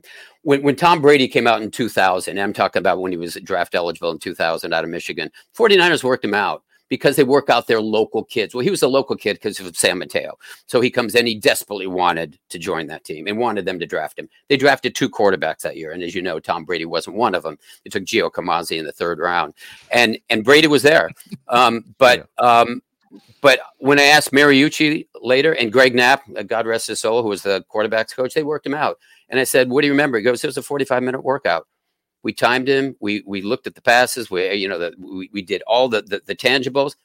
Nothing jumped out at you. And Mariucci said, that's because we didn't know what was inside of him. What drove that guy? And what drove him was he wasn't going to lose. That's what drove him. That's what made him a great quarterback. And John can talk about Peyton Manning. I'd say Tom Brady's just as great a regular season quarterback, the best postseason quarterback ever that in modern era. But you look at what made them. John Unitas, I'm old enough to have watched John Unitas. I didn't cover him, but I watched him. And what was remarkable to me about him was he had the game on the line. When the game's on the line, whom do you trust? Do you trust Unitas? Or do you trust Roman Gabriel? And I'm not knocking Roman Gabriel, but Roman Gabriel had a great career. Do you trust somebody, somebody who wasn't at his level? You trust Unitas because he knows how to get you there. And that's when the 49ers talked about in the Super Bowl against Cincinnati, when they drive from 98 yards, 97, whatever it was. And Montana gets in the huddle and goes, we're going to do it. Come on, here we go. And that's what the John Candy story. They were relaxed because they knew. This is a great story. There's John Candy. They knew he could do it.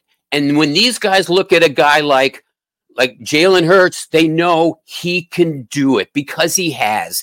And I think with Brock Purdy, they're getting that now in San Francisco. They look at him and say, okay, we can do it. But, let's get a little more than a year and a half under our belt here. With Jalen Hurts, wasn't that long ago, guys. You and I were trying to dissect him and what's wrong with this guy, right? Yeah. And now he can't lose. When you can't lose like that, Peyton Manning couldn't lose. Tom Brady couldn't lose.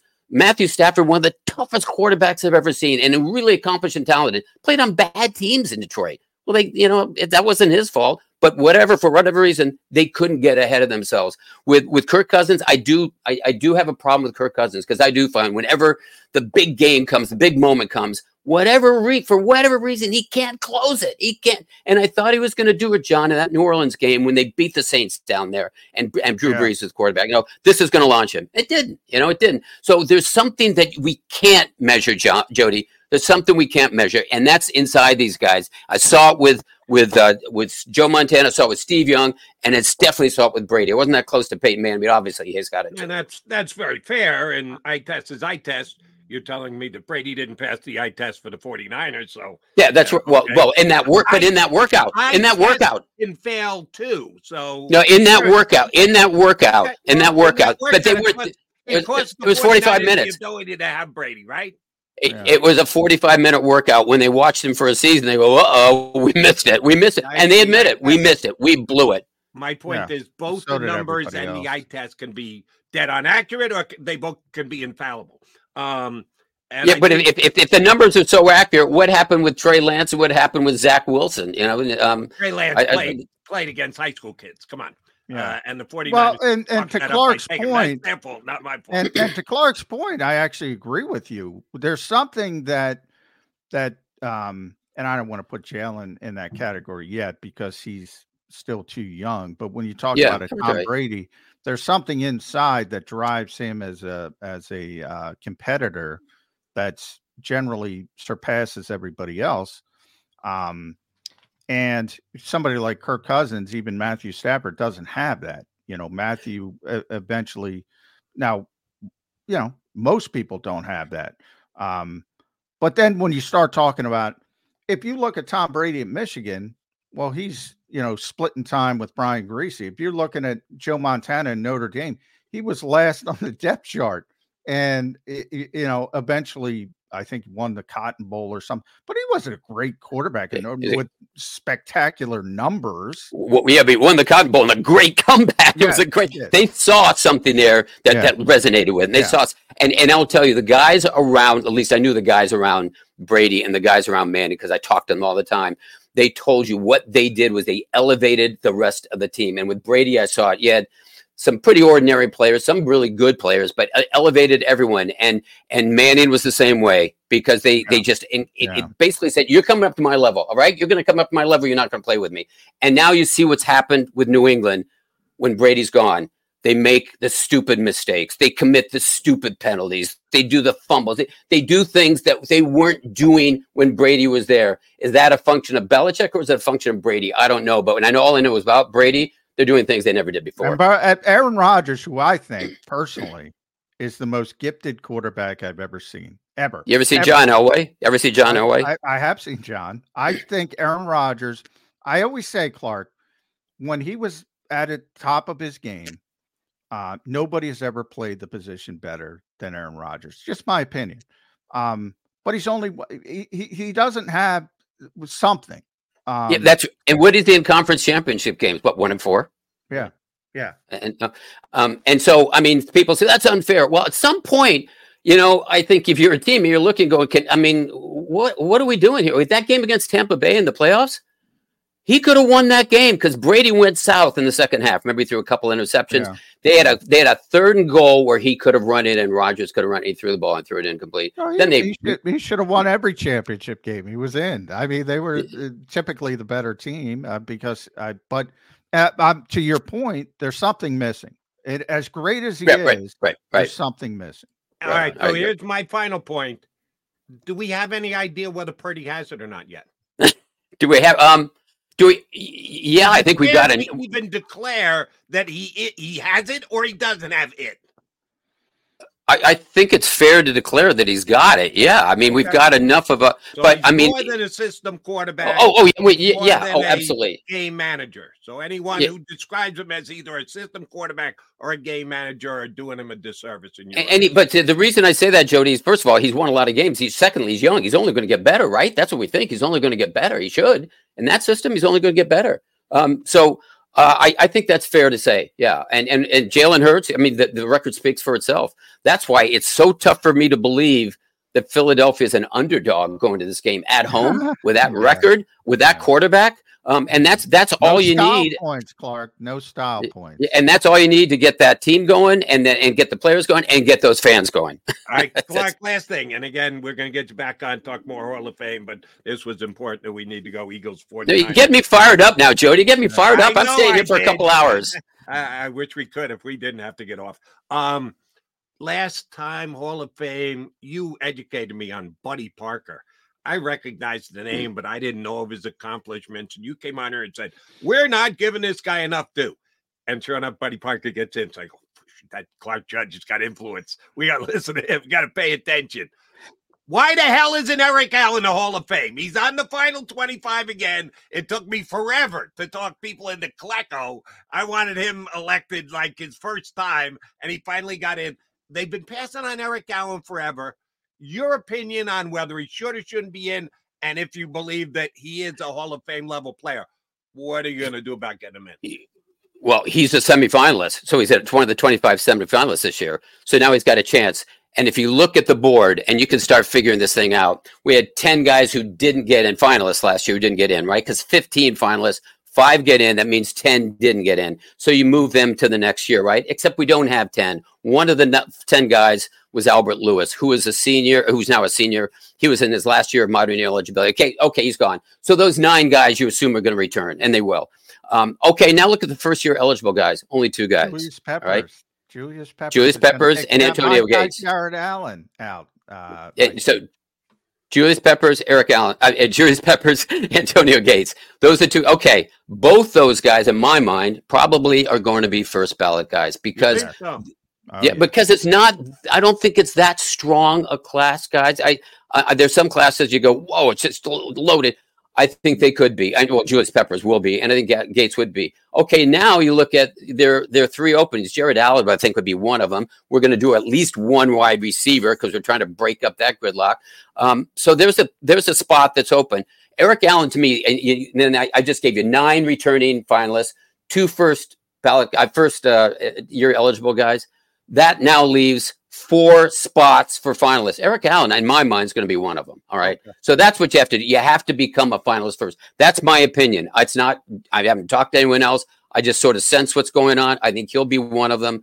I'm trying to think of a couple of the others, but I think Eric Allen will be. I personally feel as if Hines Ward should be one. I've been on that rant for a long time, but he's not going anywhere until one of those 3 finalists, wide receiver, disappears. So you've got an opening now for 4 people. I think Eric Allen, honestly, there's so many receivers with. But John, that's the problem. Yeah. And it goes back to what Jody was talking about earlier. Numbers. They all have them. They're inflated numbers. So it's got to be impact. Who had more of an impact than Hines Ward? Who had more? And he's one of 6 wide receivers, but he's stuck as a semifinalist until something happens ahead. So who are you going to put forward? Andre Johnson, Reggie Wayne, Torrey Holt? I think it's going to be Andre Johnson. It's my guess. And then we may do 2. But I think, Jody, to answer your question, I think this is the year. My feeling, I'm one of 50 that Eric Allen is moving forward. I'm voting for him as a finalist. And I can tell you that right now, but I think others will. All right, we got 2. We know Damo's voting for him. And feel free to make the argument about all we debate about is wide receivers.